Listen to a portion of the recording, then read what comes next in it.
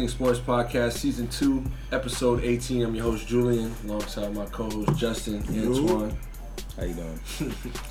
At Leon Phelps, you can follow me on Twitter, at LeonPhelps. Follow the Sports Podcast Twitter, at ATSPod, Instagram, ATS.pod. If you guys want to shout yourselves out. Instagram, JBoogie, that's JAY_Boogie._. AF Original, AF as in Frank, Original on everything. Post LaFleur on Twitch, follow me, follow the ATS Pod, Twitter, Instagram, all that, Twitch. Yeah. Episode 18. The episode 18 that never was is now. We got a fun show today. You just said the energy's here. I can feel it. It's going through me. I don't know about you guys. How y'all feeling today, by the way? Pretty regular. A little mad at that Zion incident, but we're gonna get into that.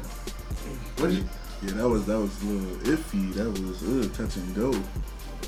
What you guys want to get into? Because we're gonna get into Antonio Brown. Maybe we'll touch on a little bit of Le'Veon Bell, who's a free man now, and we're gonna get into this Zion Bell. But I want to really kill these topics. So I think we could start off on the hardwood with Zion Williamson. We saw last night. He exploded out of his sneaker. It was the Nike Paul George 2s. So the whole NBA is talking. Paul George himself asked Nike, what went wrong? How did this happen? We've seen Paul George injure himself, not through a shoe-related injury, but just in general. And I'm sure that sparked something in his body that he was like, whoa, if somebody can do this in my shoe, is there a way that we can make them safe? Granted, Zion is 6'8", 280 pounds. So if anybody's going to do that, Zion's going to do that.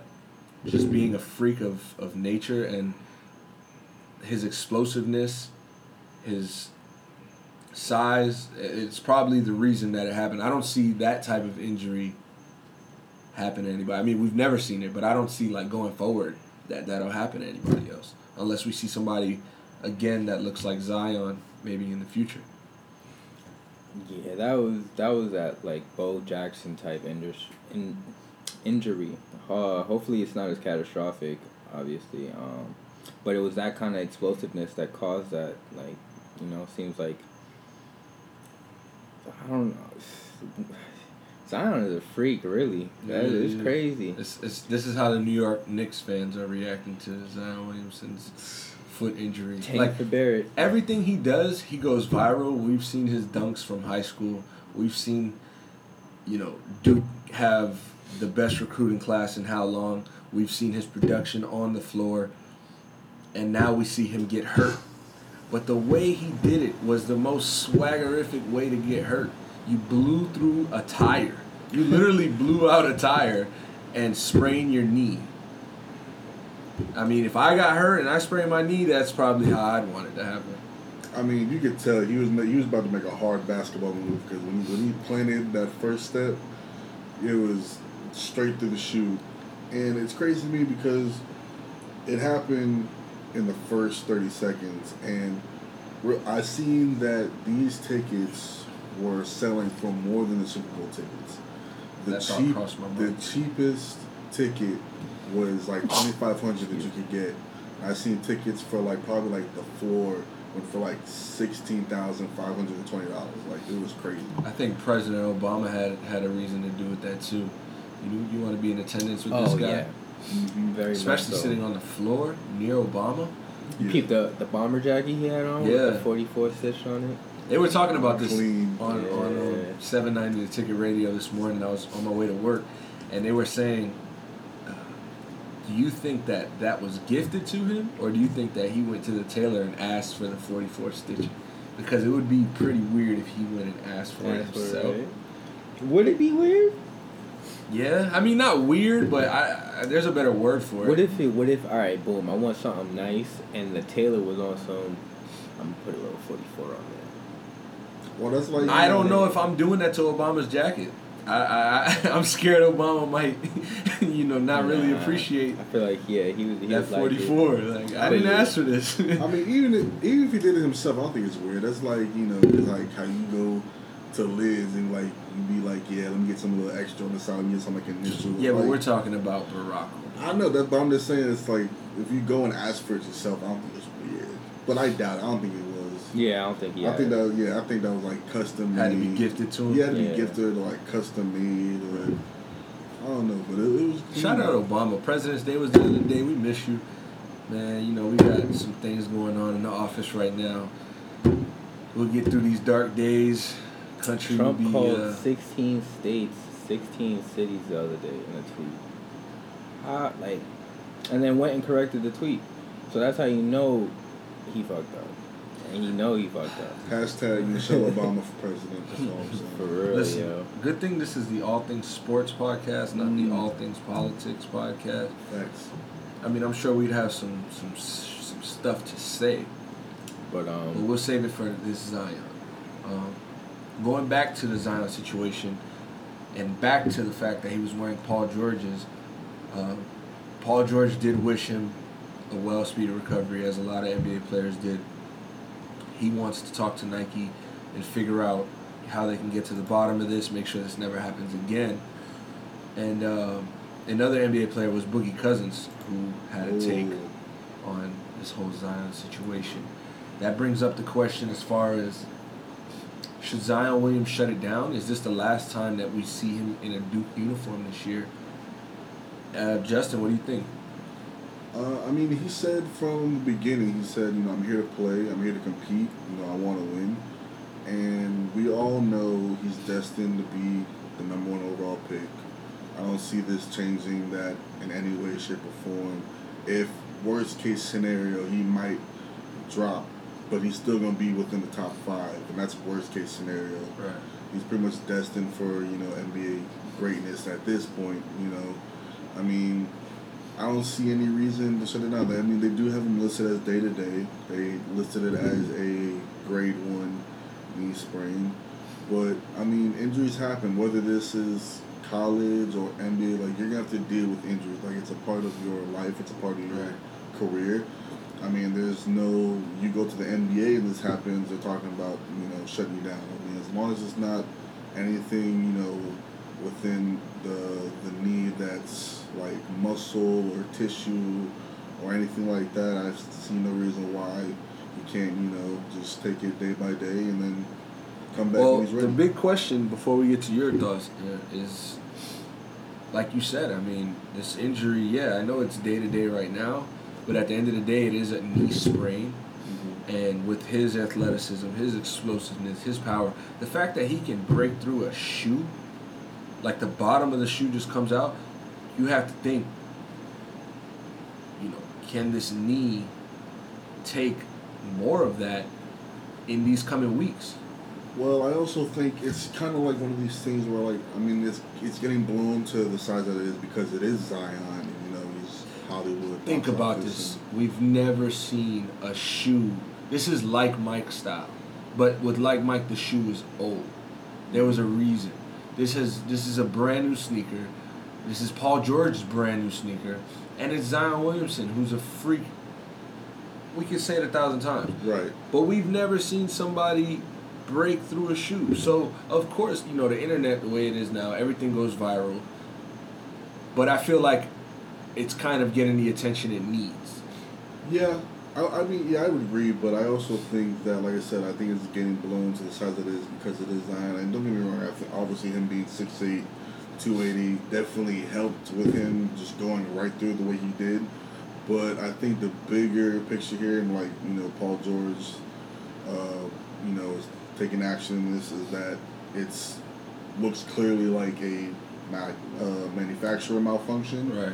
More so than, him, just being just this freak of nature athlete, which he is, but which definitely probably, like I said, had something to do with it and helped. So do you think he's wearing new shoes every game? I would think so, because the way I look at it, the first initial reaction I had when I seen this was how. Before you break down and think, right. that, Nike makes a shoe and it has to be manufactured.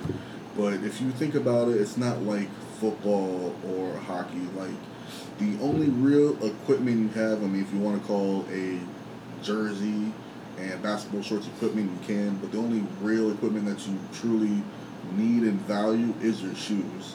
Like, your shoes matter probably more than anything on your uniform. But that's why I'm wondering, like...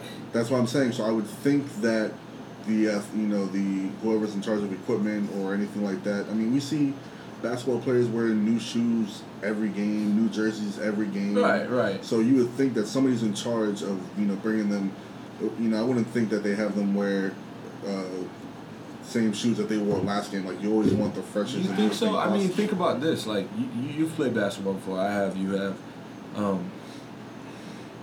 First of all, getting a brand new basketball sneaker isn't the best feeling. Like, I have put some basketball sneakers on that was like, all right, walk out the store, let's hit the court.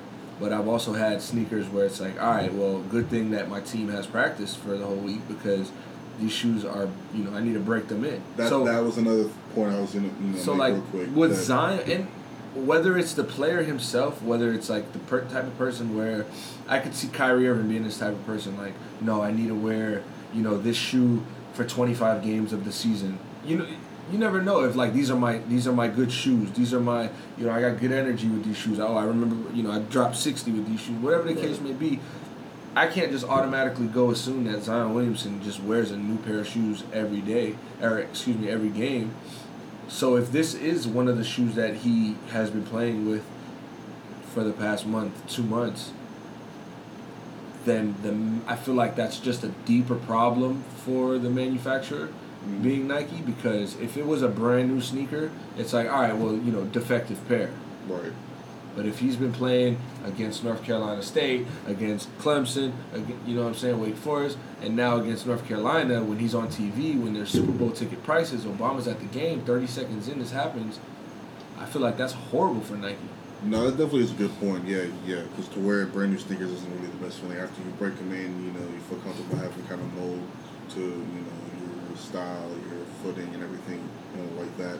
I would think that they wear them, through practice. I would think that after one game they give them a new pair, maybe wear them through practice. I'm not exactly sure how it works, especially in the NBA. Games back to back. 3. Either way, it's a bad pair. Like, that's on the manufacturer. Right. That's for sure a bad batch right there. And we see it happen in like food items and other fucking accessories and stuff like that. So if you like, it's Nike's fault and they need to pay somebody, right. I guess Zion maybe, Paul George maybe, because that's both of their names. You know what I'm saying? Right. By the way, Zion's not getting that Nike check till he leaves college. Yeah, and but so they don't play. If they do something with, like, get the settlement in works, and by the time, like, he's an actual NBA player, like, it does. Sometimes shit like that does take time, Right. Yeah, that could happen. But yeah, it's the one bad pair. Like, we don't see this happen often. It's just crazy that it had to be Zion Williamson. And then I think that's the biggest thing to take away from it. That's the just the nature of the caliber of player he is and what he's doing. Yeah, that speaks to it. And those shoes. And then he's a bigger player with explosion like Derrick Rose. So it's, you know what I'm saying? It's really, have we even seen that type of player? Have they been making shoes for that type of player? That's another good point. So they'll learn from this, though. Going back to DeMarcus Cousins, what he was saying basically at practice, they interviewed him and they asked him about the Zion Williamson situation, asking him if he should shut it down or what do they think he should do. And basically DeMarcus Cousins was saying that he word for word he said that NCAA is bullshit and that he thinks Zion Williamson should do the best for him, whatever that means for Zion Williamson. He wasn't too specific. But he did say that the NCAA is bullshit, and if he knew what he knew now then, he probably wouldn't play himself. Like he already said, Zion Williamson has done what he's had to do to prove, like Justin said, he's a number 1 pick, top 3, you know what I mean? So, and I don't see that this injury necessarily derails him from being a top 5 pick, maybe not number 1 or 2, but he's definitely not going to fall into the 6th slot. So I think Zion Williamson has a lot to think about over these day-to-day days. Day-to-day can be a week and a half, 2 weeks.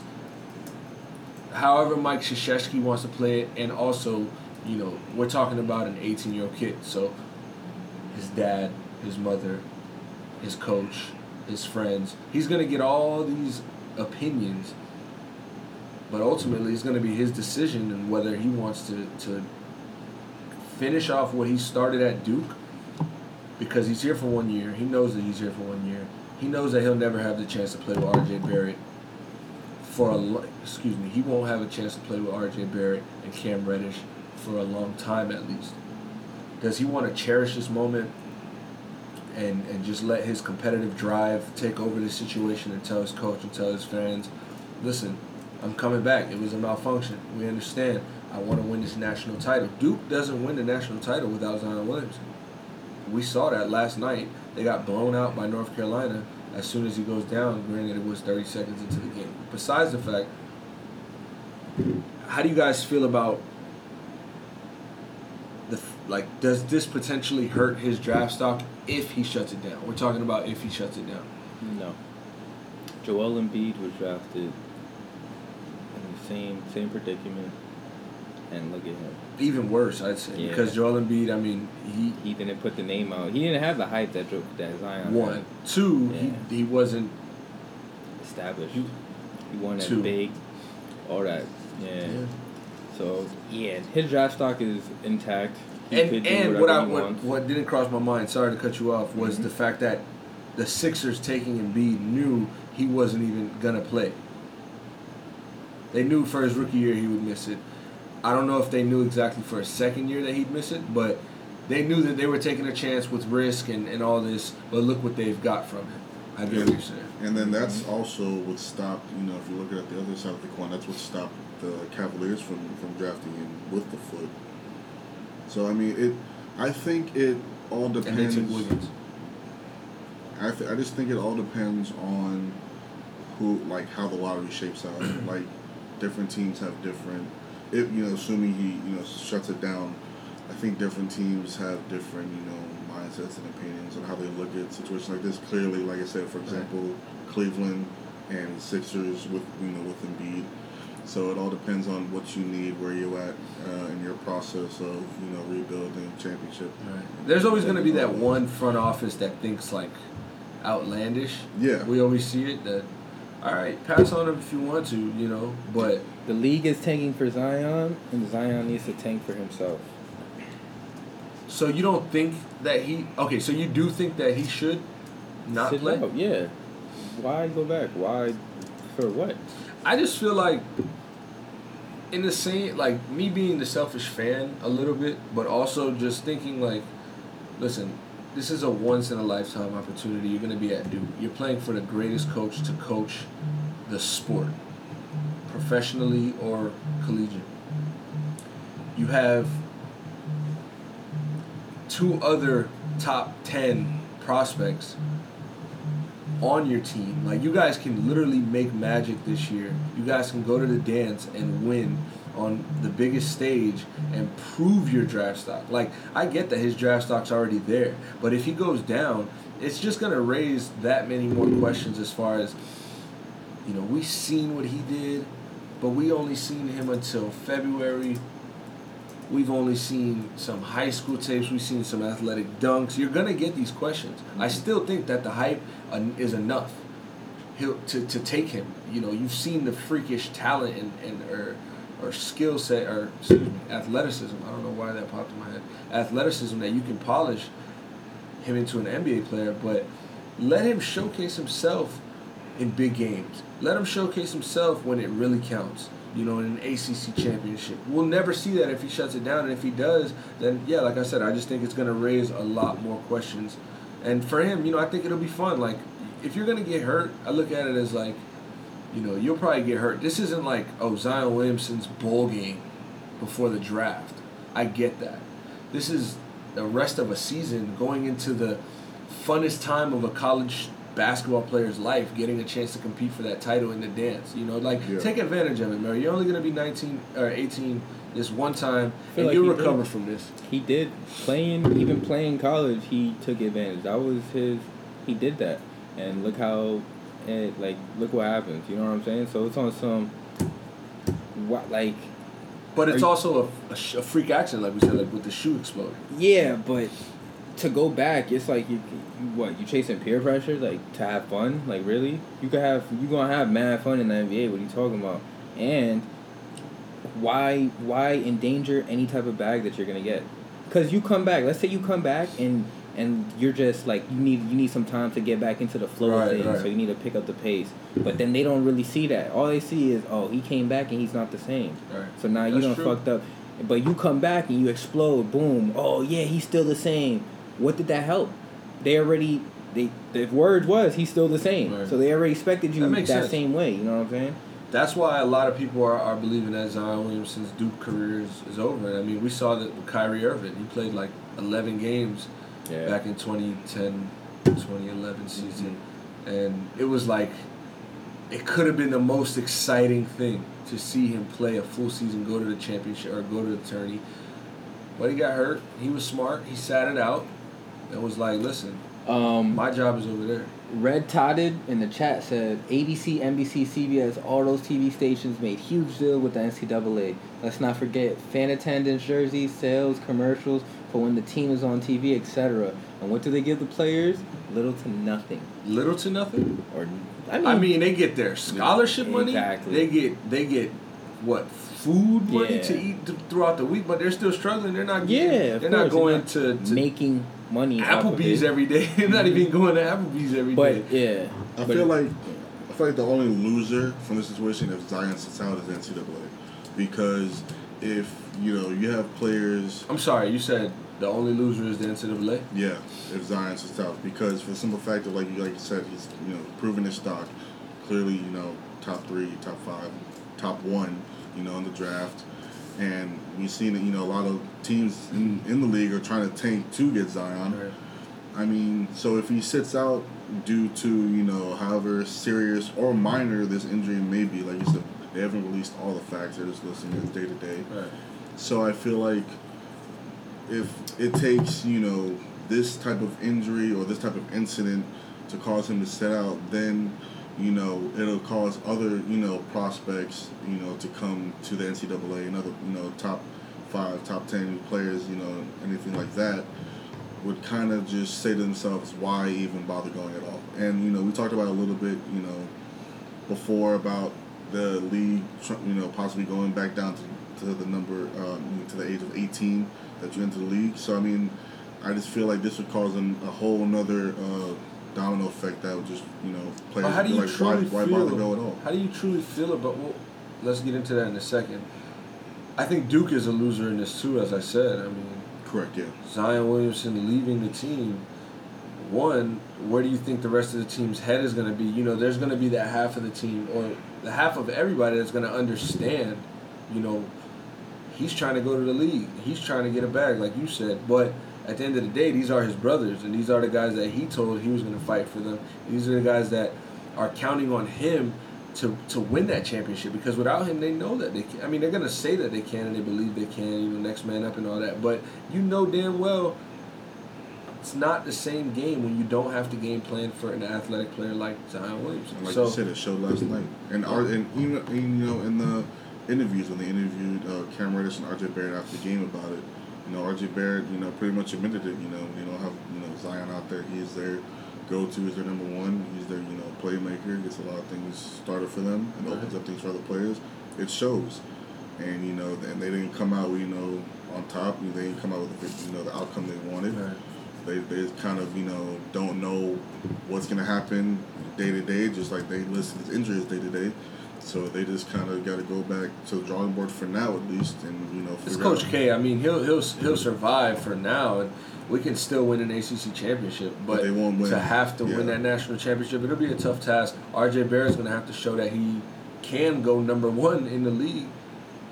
We'll see about that. Real quickly, before we move on to this Antonio Brown situation, I did want to ask you about the 18. Coming into the league at 18, like if the league and Adam Silver was to be able to come to an agreement where players can join the NBA at the age of 18 as opposed to what it is now, 19. Mm-hmm.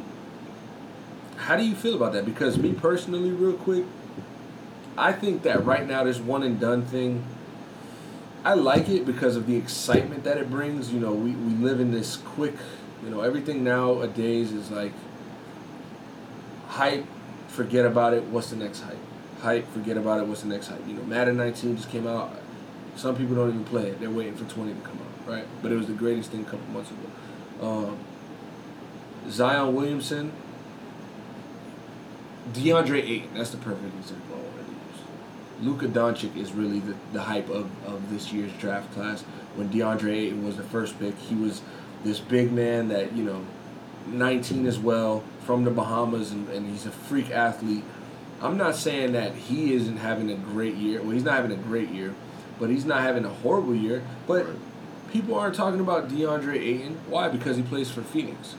You know, Luka Doncic, he's doing him. That's why people are talking about him as much. Because Trae Young is putting up 16 and 7 as a rookie, second in the Rookie of the Year standings. But nobody's really talking about him because he's at the Hawks. So, going back to my point with the new hype, it's like, yeah, we get this one and done in college. Then they come to the league, and then wherever their career goes from there, you know, that's where it goes. Whether you're a Justice Winslow, whether you're a Stanley Johnson, whether you're a DeAndre Ayton, or whether you're the next LeBron James.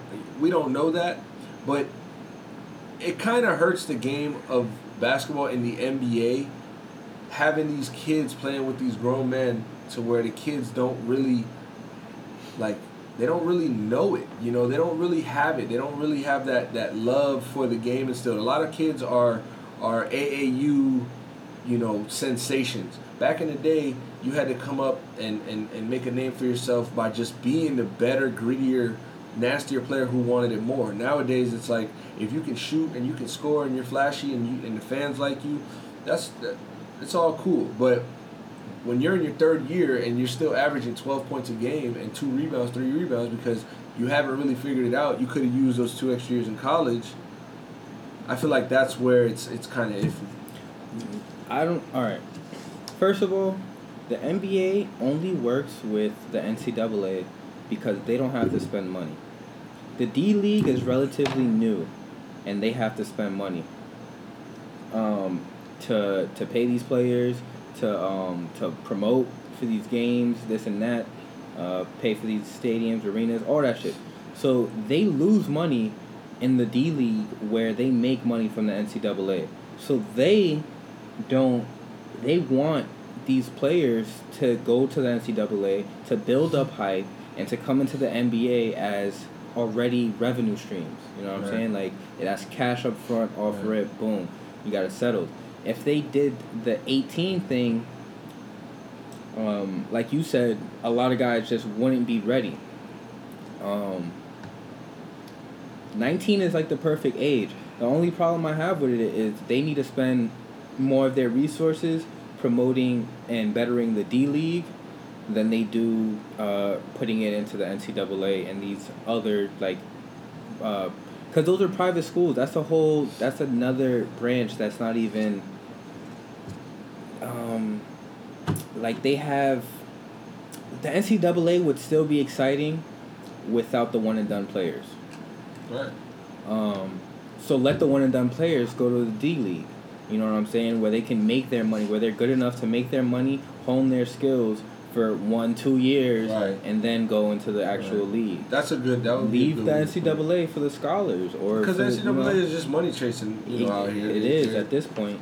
You know, they're at this point, like you said, it's like, all right, you don't have to be here 2 years. You can only be here 1 year, but that 1 year, look what Zion Williamson has done in 6 months. Yeah. You know what I mean? So, Justin, what you got on there? I don't know, it's choppy. I feel like you really can't go wrong with more, I guess, avenues or more, I guess, options, because I feel like with the NCAA, I feel like they should change the rule from one and done. I feel like you should, if you're making the conscious decision to go to college, I feel like they should make you stay for 2 years.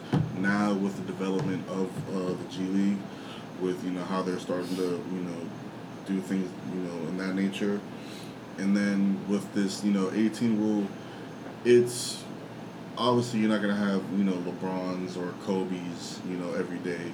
But, there's been other talented stars that have come, straight out of high school. You have your Dwight Howard, Amari Stoudemire, Kevin Garnett's of the world.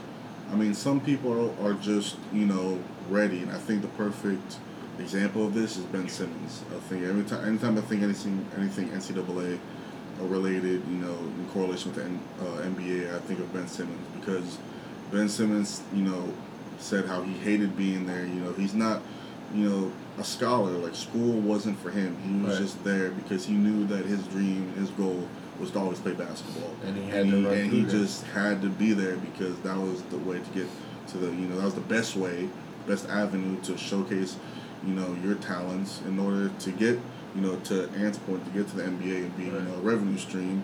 Because, you don't have, the Luka Doncic of the world and the Dirks and the Kristaps that, are make a big name for themselves overseas. So I feel like Ben Simmons, even at 18, if he would have came to the league, I still feel like he would have been where he is now. Maybe a step or a foot behind, but I still think he would have been on the same trajectory to where he really is now. Maybe he wouldn't have had to sit out that, rookie season, and when he got injured, with the foot injury. And then that's, also relatable to the Zion situation, with the injuries and not being paid. And Donovan Mitchell just tweeted about this, compensating the players.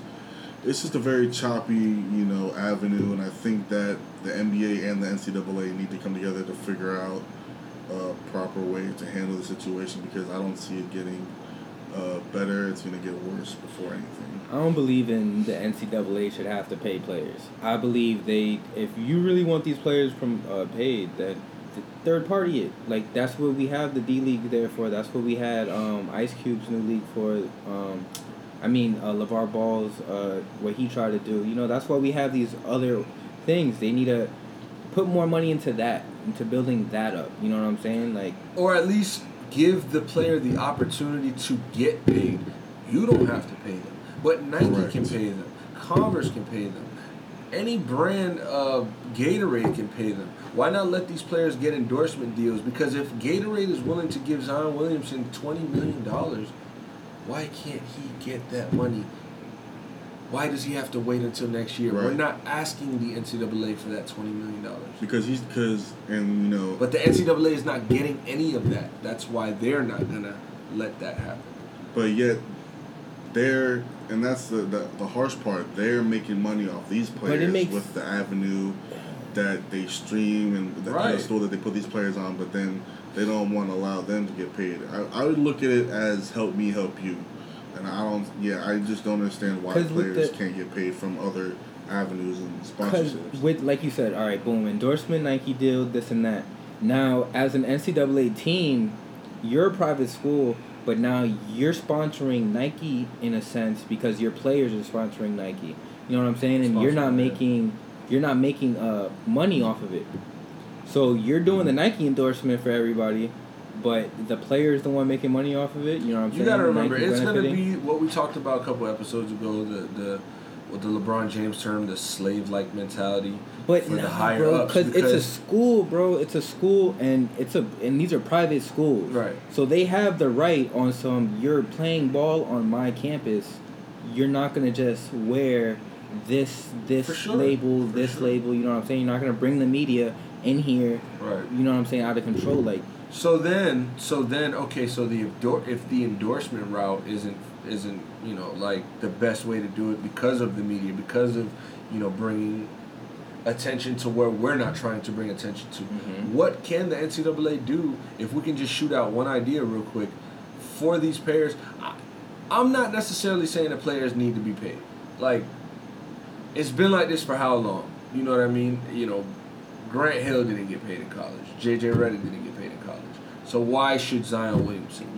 But then again, why shouldn't have they got paid, right? We just never came to this resolution. If we can come to a quick resolution, what would you guys say? Bro. School is school. How are you gonna, like, you already got a scholarship for your skills.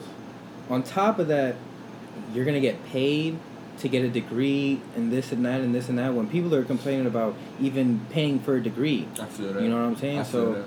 It's like I don't like that. That's why I like it's on some. If you're not even going to school for the school part of it, that's what the D League is for. Yeah, they should come to that agreement. To where you can join a D League, and because I imagine the chances are slimmer playing in the G League and trying to make it in the league. You know, trying to make your name through the G League, as opposed to just being this college sensation. You know, so if you're that talented and you can make it through the G League within a year or two, then yeah, you deserve to be there and you should have the right to. So we'll leave the Zion Williamson college basketball, NCAA scandal stuff for another time. Let's jump into this Antonio Brown situation because this guy is a whale. 2 weeks ago, I said he was going to be a Giant, and then Odell said he wanted to be traded. So,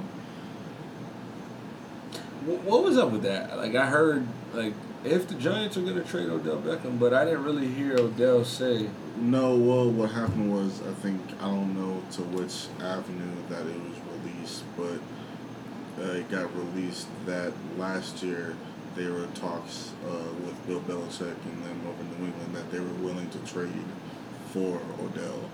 So that was the whole thing. Okay, so it was a bogus rumor. Yes. AB is coming to New York. He's gonna play with Odell. That's how they rocking. AB, Odell, and Saquon. That's a big three.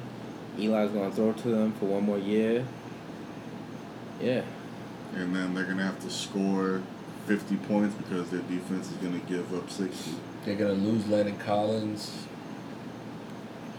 I don't know. The Giants got a lot to worry about, but as far as Antonio Brown, I mean, here's what I wanted to ask. Like, we've seen in the same locker room, Le'Veon Bell situation. Players are like lashing out to benefit themselves. Can we agree on that, or do you get what I'm saying? Like, look at Le'Veon Bell as far as I don't want to play here no more, right? Like being kind of just loud and obnoxious with it to where the team can kind of feel, all right, well, this guy doesn't really care for us anymore. Look at Anthony Davis didn't do it. He did it in a perfect way because he's not the type of guy to be this outspoken character like an Antonio Brown or Le'Veon Bell. But we know that that information could have stayed put, you know, like it didn't have to get leaked. Rich Paul didn't have to put it out there. When he got hurt, he didn't have to leave the whole stadium, the arena, right? So he's doing it in ways that it's like subtle, but you're going to feel it. So I feel like these players are lashing out, that's why I use that term, to benefit themselves because that's kind of the only say that they're going to have. My fault. Jesus, watch your head, bro. Try to block the halo. I got you. Move over. I'm shining, bro. I'm shining. Chair or something. I got you. I'm shining, though. But back to what I was saying is like, AB knows that going on Twitter and doing a question and answer is going to get him out of there. Mm-hmm. He knows the Steelers aren't going to keep trying with him. Le'Veon Bell knows that being on Instagram all day, putting raw papers in your Instagram story for your birthday, you know, like not even saying goodbye properly, you know, all that stuff is going to make the Steelers feel like, wow, why should we want him? Because I get what Le'Veon Bell was doing. You know, he didn't want to be there because they didn't want to pay him what he wanted, but they had the franchise tag, and they use it on him. With Antonio Brown, there's no franchise tag involved. He's just like, listen, basically y'all know what's going on because of all the stories y'all heard throughout the season in the media. So now I'm going to kind of just let y'all in on it more so that we make sure that this team doesn't try me any longer. I'm not going to be on contract with this, trade me. I'm going to meet with the president of the team tomorrow so we could speak. He posted on Instagram that him and Mr. Rooney met and agreed that it's better for both of the, people in the situation that he be traded. I feel like he won them over in a sense. In a sense of? Getting what he wanted. Because back in the day, players under contract were just players under contract. Like, if you're under contract and you have a whole another year, you could think about it and your agent can try something, but you're not going to be the headline of the week, being the guy who calls out his coach and calls out his organization for not treating him fairly and all this stuff, right? Nobody used to come out, and unless you're like a Terrell Owens, like Chad Johnson. These were the players that like had the balls to actually do it. But now it's kind of been so normal and like so okay that Antonio Brown can just say, listen, Ben Roethlisberger has that slave-like mentality. Like, that's his quarterback. It's crazy to me the lengths to which Antonio Brown's gone.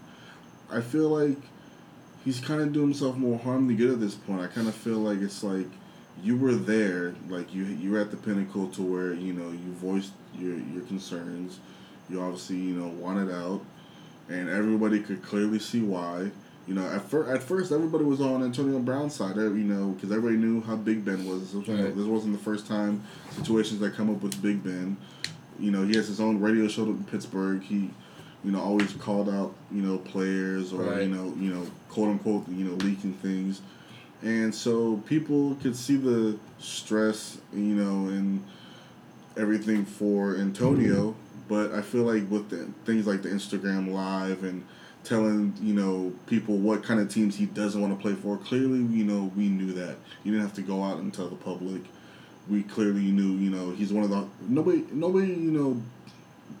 disagrees that he's one of the hardest working players in the league, if not the hardest working. Everybody knows his work ethic and, what he brings to the table. And talent-wise, he's literally the best wide receiver stats-wise. Yeah, regardless of people want to say, you peak at, this age or whatever. The numbers prove everything that you need to see. The man hasn't had less than 10 touchdowns since, 2013 or something like that. Or less than, I think, 1,200. Yeah, less than 1,200 receiving yards. Less than 80 catches. Yeah, it's the numbers, So you think that next year is just going to drop? Obviously, it can because he's going to be in a new system. But if he goes to the right system with the right quarterback, how does Antonio Brown's how does he just slow down now? Because he's 31. Yeah, I really don't see it happening. But what I was trying to get at was, but now with you going out of your way with all these antics, you're just lowering your value, and it's going to make you harder to get out of there because clearly the Steelers want to, get as much for you as possible because they already just basically let Le'Veon go away for nothing, and they totally botched that whole situation and how that went, and then now they have their second or, first star, however you want to, you think Le'Veon's better or anything like that. But their other star player is, obviously wants out. So now they're like, wait, we botched the first one. Now we need to pretty much bring in a haul for this one. And then, so it's kind of like you want out of there, but you're going out of your way with all these antics. So now the Steelers are probably... don't get me wrong. He will get traded. You're going to find a team, but it's going to be harder because even though he wants to get traded and the Steelers are most likely to trade you, at the end of the day, it's kind of like the Anthony Davis situation. Realistically speaking, you are under contract, and they don't have to if they don't want to. They don't find anything suitable. But at this point, I feel like that relationship is unfixable. Go ahead, Ian. The league knows what Antonio Brown does. They know what he brings. They know his status. And I don't feel like any of the antics that he's done in that shit show of an organization has lowered any of his value. Especially seeing the organization themselves, how they handle the Ben Roethlisberger situation, how they handle the Le'Veon Bell situation, all of it. It's just that franchise hasn't been golden in quite some time. So the league recognizes that, and I think especially other GMs see that more than we as fans probably see that. Right. So they're not going to let the sins of his fathers, so to speak, trickle down on him. His value, right. His value's there. My thing, I have another question that just came up as Justin was talking. Do you think that he's maybe doing all this lashing out and hurting his trade value so that the Steelers can't win? Like, is he doing it on purpose out of spite to the Steelers? Because he knows that they will trade me?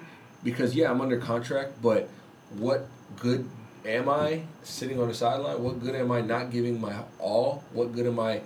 How do you repair AB and Big Ben, right, after he's said all this? So it's like, I don't know if he's doing it because that's the type of person he is. I don't know if he's doing it because he wants to kind of get back at that team. Mm-hmm. But listen, Antonio Brown, like you said, we've seen the numbers. We've seen the stats year after year. And look, the Steelers chose Big Ben over Le'Veon Bell and Antonio Brown. That brings us to our next question within the Antonio Brown topic. And it goes, why focus this team on Big Ben? Why lose out on Antonio Brown, who you can put the generational type player on him because we don't see many do what he's done. He can go deep. He can punt return. He can kick return. He can catch a screen and run it back. This guy can throw the ball, I'm sure, if he needed to. So he's one of those everything players, as is Le'Veon Bell at the running back position. He can catch. He can run. He can throw. He can jump. He can run routes. He can mismatch nightmare. But you have your 36, 37-year-old quarterback who's on the tail end of his career and who's been not sure of his career every year for the last 3 years. I don't know if I'm coming back. I don't know if I'm going to do it. Oh, I'm good. I can do it 3 more years. Like, how do you go from I don't know if I can come back next year to no, I think I got a couple more years left. And then you're going to go and draft Josh Dobbs. You're not going to progress him. You're going to draft Mason Rudolph. You're not going to progress him. When you could have drafted pieces on defense, when you could have drafted another weapon for Antonio Brown to have, like they did with Juju Smith. But you're instead focusing this on, okay, we have Juju Smith-Schuster. He's a number 1 wide receiver in himself, but he's never played number 1 wide receiver in the NFL. How are teams going to game plan differently now that Antonio Brown and Le'Veon Bell are nowhere near the scene, and they know that all they have to shut down right now is Juju Smith because who's their next best receiver? Washington? Eli Rogers? Ryan Switzer? You get what I'm saying? So right. I want to know why you guys think the Steelers, even if you don't have an answer, because I don't. Why do you think the Steelers are basing this around Big Ben as opposed to one of their superstars? I have a spicy take for that one. It's very spicy. It's very controversial. But it goes down to the GM and Ben being buddy-buddy after that whole allegations on Ben. You know what I'm saying? No, for real. Nah, that wasn't real. Laugh. Yeah, because that shit is fishy, bro. That shit is fishy. Like, plenty of evidence, you know what I'm saying? Multiple times it's happened, multiple allegations, and they just seem buddy-buddy. You know what I'm saying? He's cool. He don't miss a step. Yep. And if you search up, their PR team is great. If you search up Ben Roethlisberger, R-A-P,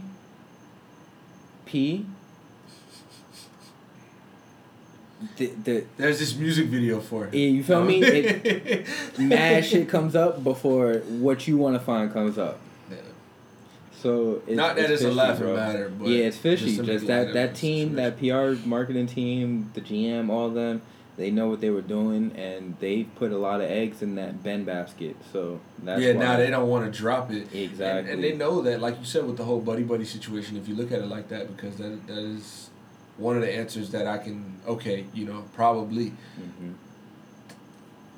Not that they have much to fumble with it, because, he is at the tail end of his career, but I feel like, that respect and that slave mentality, that slave owner mentality, it just goes hand in hand when you're dealing with a white quarterback in the NFL who has won your franchise a Super Bowl and is still playing. He had a great season last year. Let's not get it twisted.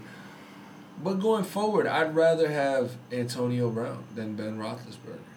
It's loyal to a fault. It's, like you said, if you look in Steeler, history, they have, as a franchise, 6 Super Bowls. And the only two quarterbacks that have ever won Super Bowls for them are one Terry Bradshaw and a Ben Roethlisberger. So and Terry Bradshaw has 5 of them. 4. And then Ben has 2. And I think to a lesser Steelers have 5 Super Bowls. Oh no, Ben has 2. I'm sorry. Yeah, you're right. So I think to a lesser degree to what Eric was saying, I think they definitely are buddy, and Ben over the years has just sown the seeds of him taking over and basically having this organization in the palm of his hand. Because like you said, every year is he staying, is he going, and we see this, carousel of new rookie quarterbacks coming in to the situation. Every year or, every other year. And you don't hear like, you saw Brett Favre with Aaron Rodgers or who was it? Bledsoe with maybe, Tom Brady. That too. Or, Bledsoe with the Tony Romo. Like, right. You don't see that, like, take me under your wing. Let me show you some things. Let me show you how the league works. We saw Ben Roethlisberger literally talk about why I don't know why we drafted a quarterback in the 3rd round, like days after draft day. He's selfish. I think, like I said, I can see him working front office for the Steelers in the future. I wouldn't be surprised. Yeah, like that's where it's at this point. And like I said, that's the thing. Like with the Antonio Brown situation, like just him being Antonio Brown and just it's literally like feel like I wake up and every day it's like something new on social media with him and something new coming out.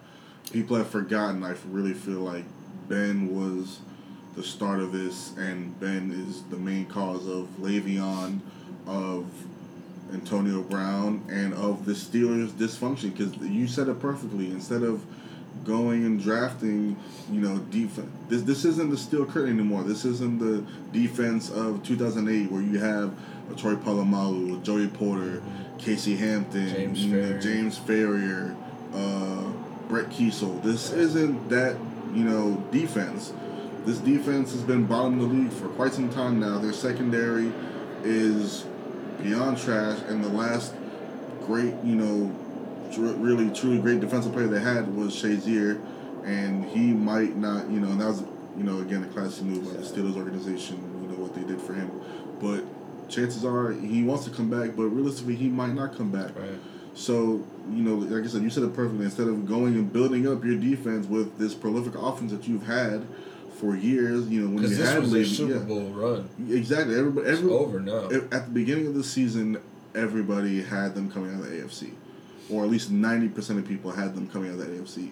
And before the season even started, that all came to shambles. Once that Le'Veon Bell domino fell, people thought, this is the Steelers organization. This is, one of, such a historic, franchise, right. And, this doesn't happen with them. They'll bounce back. The Steelers have always just been so flip-flop. Like, we've seen the 5-interception Jacksonville Jaguars game, and then we see the Patriots game that they almost win, right? And it's just like...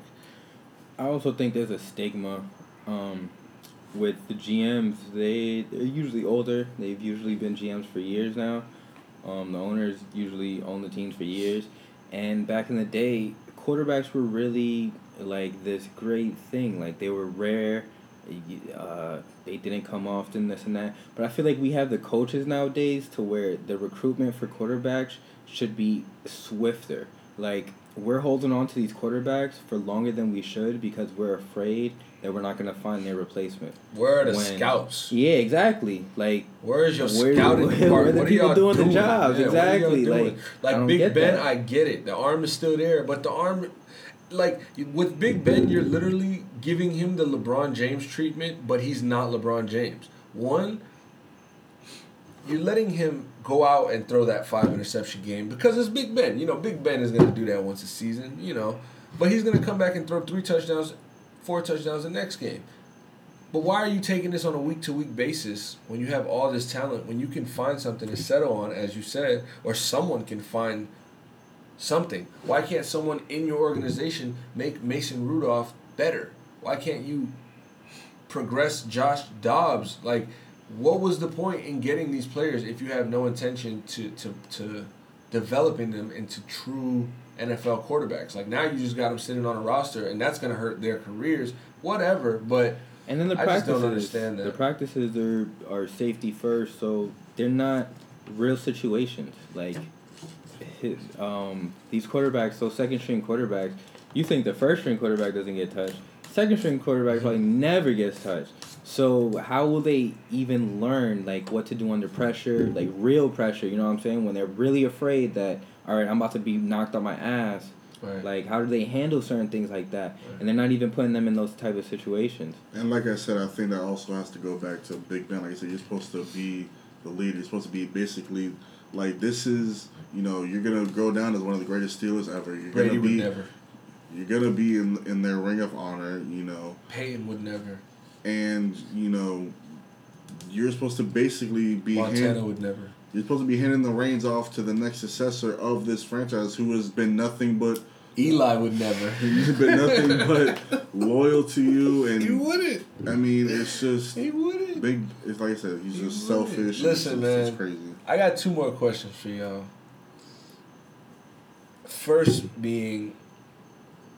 Who do you blame in this whole situation? We're talking Antonio Brown, Le'Veon Bell, Big Ben. Who's to blame for this dysfunction, for this catastrophic? I guess we can use that word, because the Steelers coming into last year had Big Ben, AB, and Le'Veon at their disposal. Going into the year, minus Le'Veon. After the year, we'll keep Ben, but AB's gone. So whose fault is this all? It's the front office. It's the front office's fault. It's not Mike Tomlin. Okay, see, I think it's Mike Tomlin's fault. I think Mike Tomlin's the victim in all this. Yeah. See, okay, here's okay. Thank you for saying that, because I want to change your mind. As a head coach of a football team, you got to be daddy in a sense, right? Like, first of all, this is grown men. You got 53 grown men that you're trying to... This is your job, to compact all their egos, all their skill sets, all of their flaws, all of their greatnesses, and you got to make it what it is on Sunday, whether you play at 1, 4, or 8, or Monday. Mm-hmm. Now, having Big Ben in the locker room since Tomlin came in, what, like 07-ish? 06? Well, they won... In 08. They won in 08. That was one of his first years, right? Yes. Nonetheless, it's been so about like 10 years. 07, It's been over 10 years that Tomlin has had control of this locker room. He's earned the respect well before. When he won the Super Bowl, you know, there was no question that this is Tomlin's locker room. Now, what I think it's Tomlin's fault because of is that you have your quarterback and your star wide receiver. It's like I mean, it's not the GM's job to make them like each other. And it's not Tomlin's job to make them like each other. But it's Tomlin's job to have them to perform at the best rate possible with the smallest amount of You have Antonio Brown here on the sideline, running up and down, yelling at your assistant coaches. You have Tomlin on camera telling the reporters, yes, we're not going to discipline him because he is our star player. Now, if he stops playing like our star player, then we will discipline him. You get what I'm saying? How do you think 40 other players in the locker room that are busting their ass the same way Antonio Brown is, maybe they don't got that 84, they don't got them dance moves, and they don't have the skill set like him, but they're playing and contributing just as much as he is. How do you think they feel when they see, damn, Big Ben really can go and talk about anybody and not get reprimanded for it? Damn, AB can snap on a coach on TV, and, you know, it's not the biggest deal. But when the offensive line don't protect that great, damn, y'all jumping on us. It's not Mike Tomlin's show. It's AB's show, office. and I think that's a problem. It's the It's front AB's office show. The Steelers' show is AB and Le'Veon Bell for the last 2 years. That's all we've talked about. All right, so every other team has that player, that one player that is on some now. Well, we kind of need him, so like, yo, you know, give him a break. Boom. So that's AB. AB's not that wild compared to other, like, in the media type players. Like, we've seen throughout the season, but I can't agree with yeah, that. but As far look as at up look to at date this right shaky now. season. Look at this shaky season. I'm talking The about Steelers throughout missed this the whole playoffs, career. so that kind of brings back to my point I wanted to ask you, like, whose fault is it for the Steelers missing the playoffs? How is it Mike Tomlin's fault if he can't even handle the money? He not the one talking about, hold up, nah, we gonna situate this bread problem. Well, because he Antonio Brown wasn't a that. bread problem. No, Le'Veon. Right, you said this season. Right. Okay, I get Le'Veon, but it's all a part of it, though. But Le'Veon, but here it is. Le'Veon out the window. They knew how Tomlin wasn't playing with Le'Veon's situation. He knew what it was. We got James Conner. James Conner had a Pro Bowl year. And did he not handle that situation well, Mike Tomlin? Yeah, I'll give that to him. Yeah, because the front office was the fault at that point. Yeah, where he they handled didn't the shit well, and and then he even turned his back on Le'Veon on some. You're turning your back on us. Right. So right. he was a coach first. You know what I'm saying? In that situation, exactly. Now with this Antonio Brown situation, Antonio Brown was your biggest player. And he probably has Mike Tomlin probably has the GM in his ear on some like, yo, don't make this worse. Like, matter of fact, if you want to leave, let him. Who knows, bro? Who knows who's telling him what? But Mike Tomlin isn't out here just not caring. Like, that's just not what it is. You know what I'm saying? I don't think it's that he doesn't care. Before you get into it, Justin, I don't think it's that he doesn't care. I think it's that he doesn't have as much control as he should. I don't think that your quarterback should be running the show. Like, he should be running the show on the field. But when you miss the playoffs, that's what the argument shouldn't be Ben Roethlisberger is head honcho over here. Because if he was head honcho, that's what makes him a victim, though. Who has to Who's say gonna control over the that, GM? though? But who has to say over the coach? Like, who tells the coach what to do? Well, there's always going to be a higher up until the owner. When we get to the owner, but the owner usually the doesn't. The GM. We don't always see the owner taking parts. I can't tell you, like, you can't tell me the conversations that Mike Tomlin and the GM are having about. But if Mike Tomlin himself said that Ben is the head honcho, who do you think he got that from? You think those are his own words? You think he wants to say that? Like, come on. It's true. I feel like, to answer your one question real quick, about the Steelers not making the playoffs, that branches off your other question, who's in charge of this dysfunctionality. The reason they didn't make the playoffs is because of how dysfunctional things are, and I believe that the dysfunction is from the front office. Now, I really truly believe that Big Ben is the root of all of this, and this seed was laid way before Mike Tomlin got there, and when he got there, he kind of just had to he had to learn as he was going, and I think he did. He won a Super Bowl. He won 2 Super Bowls, and he has the respect. He has all he needs. He has the weapons. He has the offense. He's had one of the best teams in the league for the last 8 years. So this is a new problem, by the way. That's what I'm saying. Like, this specific problem with Le'Veon Bell, and I'm not saying that the front office doesn't deserve blame, because I do believe that they botched the Le'Veon Bell situation. And I do think they botched this one, but I think that this was more of a team-affected situation than a player-affected situation. And once your team starts going down, there's one person that runs that team. And it's not the quarterback and it's not the GM. It's the coach, because he's hired for that reason. Okay, let's look at the team. We just, besides them having Le'Veon, Big Ben, whatever you want to make of him as in your a great quarterback. He played a great year. Yeah, whatever you want to place him in your quarterback rankings, and obviously Antonio Brown. So, but on the other side, we acknowledge all the holes on the other side of the football. Now, yeah, the coach has some say in what personnel he might get, but he doesn't have the final word. That comes down to the GM and the front office. Right. And we also acknowledge that the moves that they have been making is based off of what Big Ben saying, I don't know if I'm basically coming or going. So you're like, okay, let me get this quarterback, or let me get this player and that player. And then come to find out, here's the thing. That's the front office making those moves based off of one player. Right.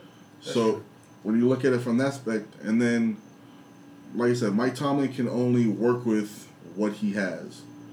So I just feel like It's like I said. It's just I feel like he's a victim in all this because it's just gotten. It's gotten so disappointing to hear Mike Tomlin being a victim. Where is your respect? Where is your authority coming from? Like, yeah, I get that you have a GM, but if the GM's not gonna let you do, like, Mike Tomlin's not gonna walk around the Steelers organization being whiplashed. Like, he's not gonna be sitting here taking all this like the slave owner mentality. That's not the type of person Mike Tomlin is. Mike Tomlin is built off integrity, pride, and hard work ethic.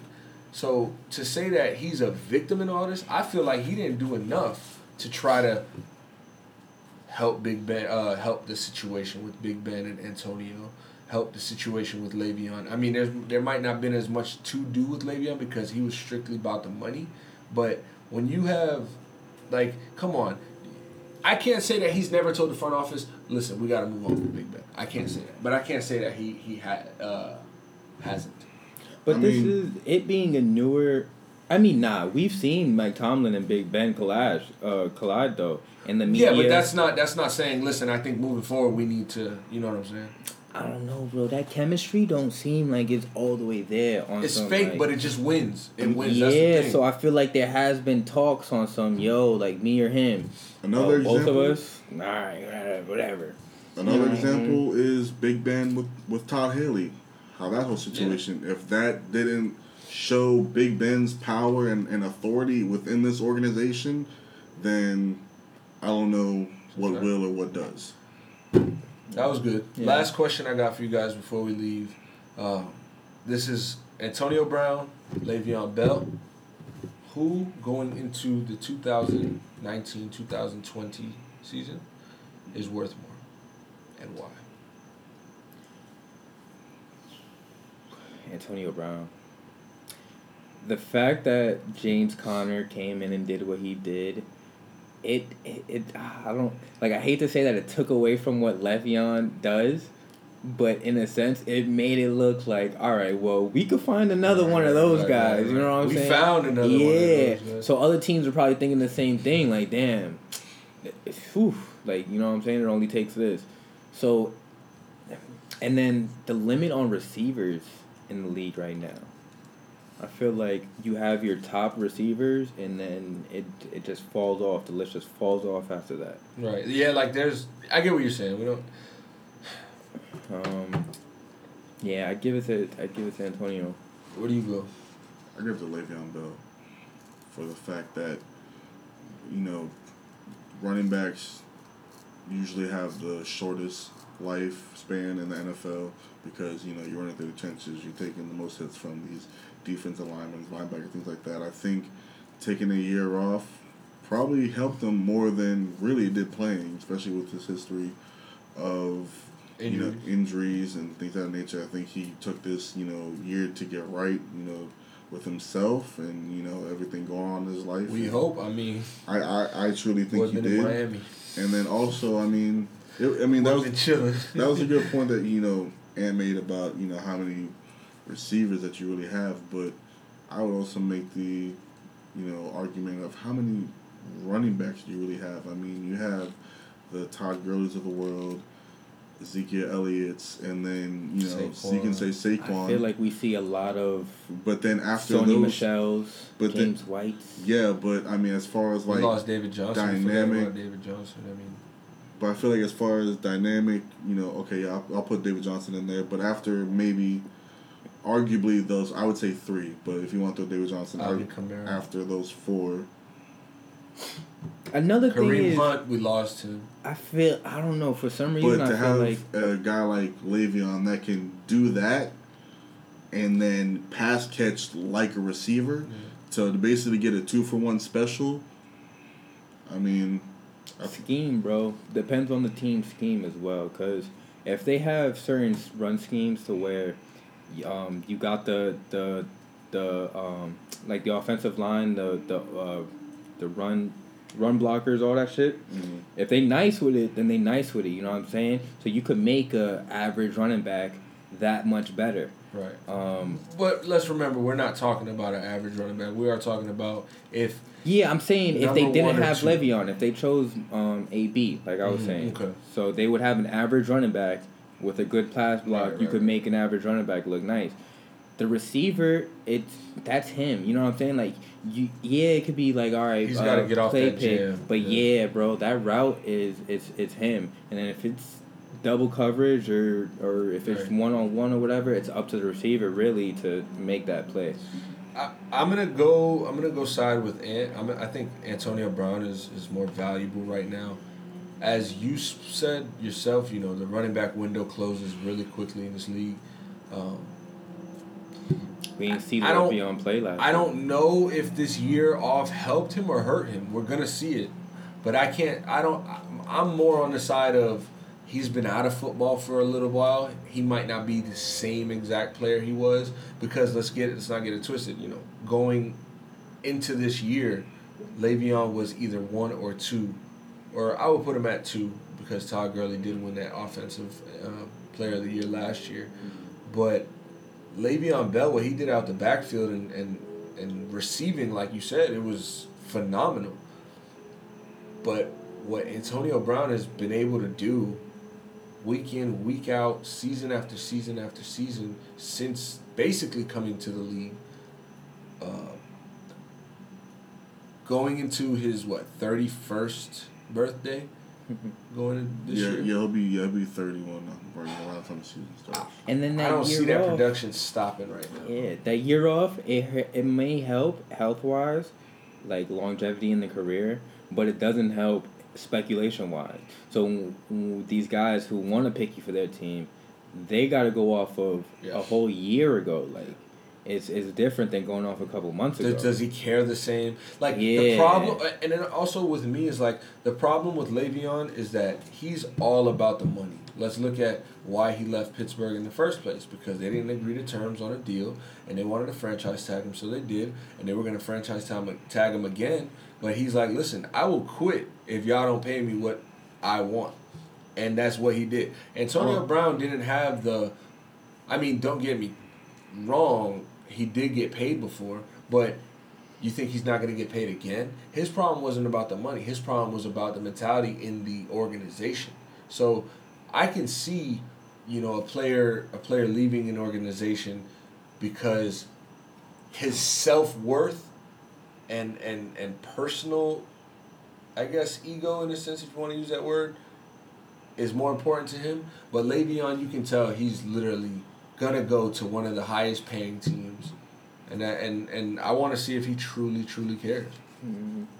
I think he does. I just feel like he felt like he was disrespected, and back to said the short lifespan of a running back, and he just felt like keep getting franchised with a player of his caliber when he's seeing all these other star players, all these other running backs. Yeah. Todd Gurley just signed the biggest deal. Getting paid, making deals, and he knows his worth, and everybody who watches football and watches Le'Veon knows his worth. Right. So I don't think he was wrong for what he did. And like we said, it probably it was the first domino and probably opened the door to bigger problems within that organization.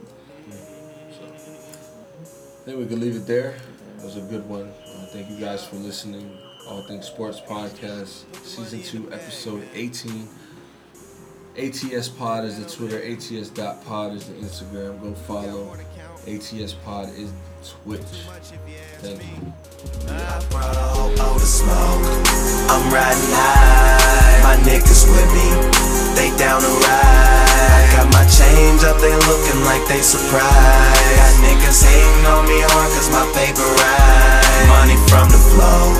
Way up to the sky. Now they wanna know. And they wonder why. I got my wings when I was young, so I tend to fly. I put my chain on, they saying it's homicide. And I'm killing them. It's homicide, I'm killing them. It's homicide. I got my change up, they looking like they surprised. Niggas hating on me hard cause my paper right. But I'm killing them. It's homicide, I'm killing them. It's homicide. I got my wings when I was young, so I tend to fly. One shot, pop my chain on, they saying it's homicide. I'm killing them. First 48, first 48. Took out 50 racks and blew the first 48. I ain't worried about spending bread, cause I got more to make. Soon as they see that Maserati, they gon' surely hate. 100 for a show, can you afford a date? And that's just one show, imagine what my tour gon' make. Police ran up on my tour bus, but hey my niggas, more money, more problems, more lawyers on the case. Niggas was at the Grammys, I was at the crib working. Heard they little diss, but I'll just being a big person. Never been trained, still my aim near perfect. Everything I spit's murder. Bow. I brought a whole O to smoke. I'm riding high, my niggas with me, they down to ride.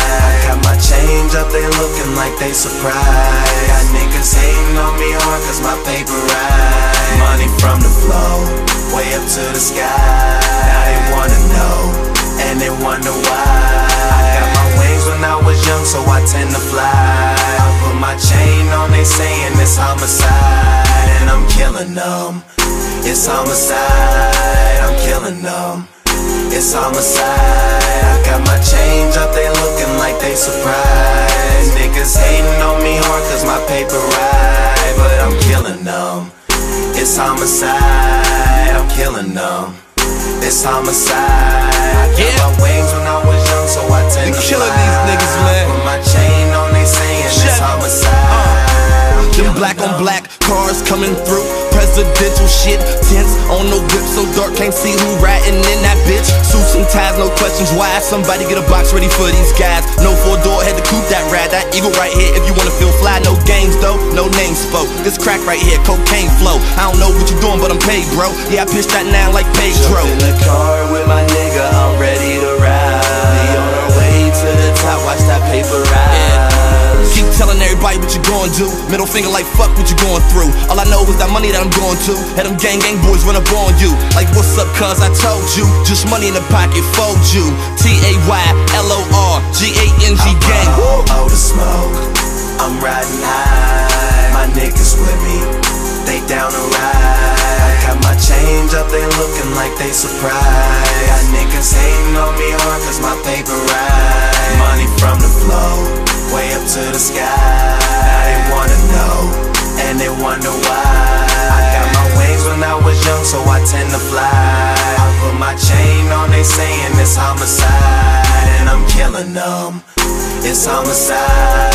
I'm killing them, it's homicide. I got my change up, they looking like they surprised. Niggas hating on me hard cause my paper right. But I'm killing them, it's homicide. I'm killing them, it's homicide. I got my wings when I was young, so I tend to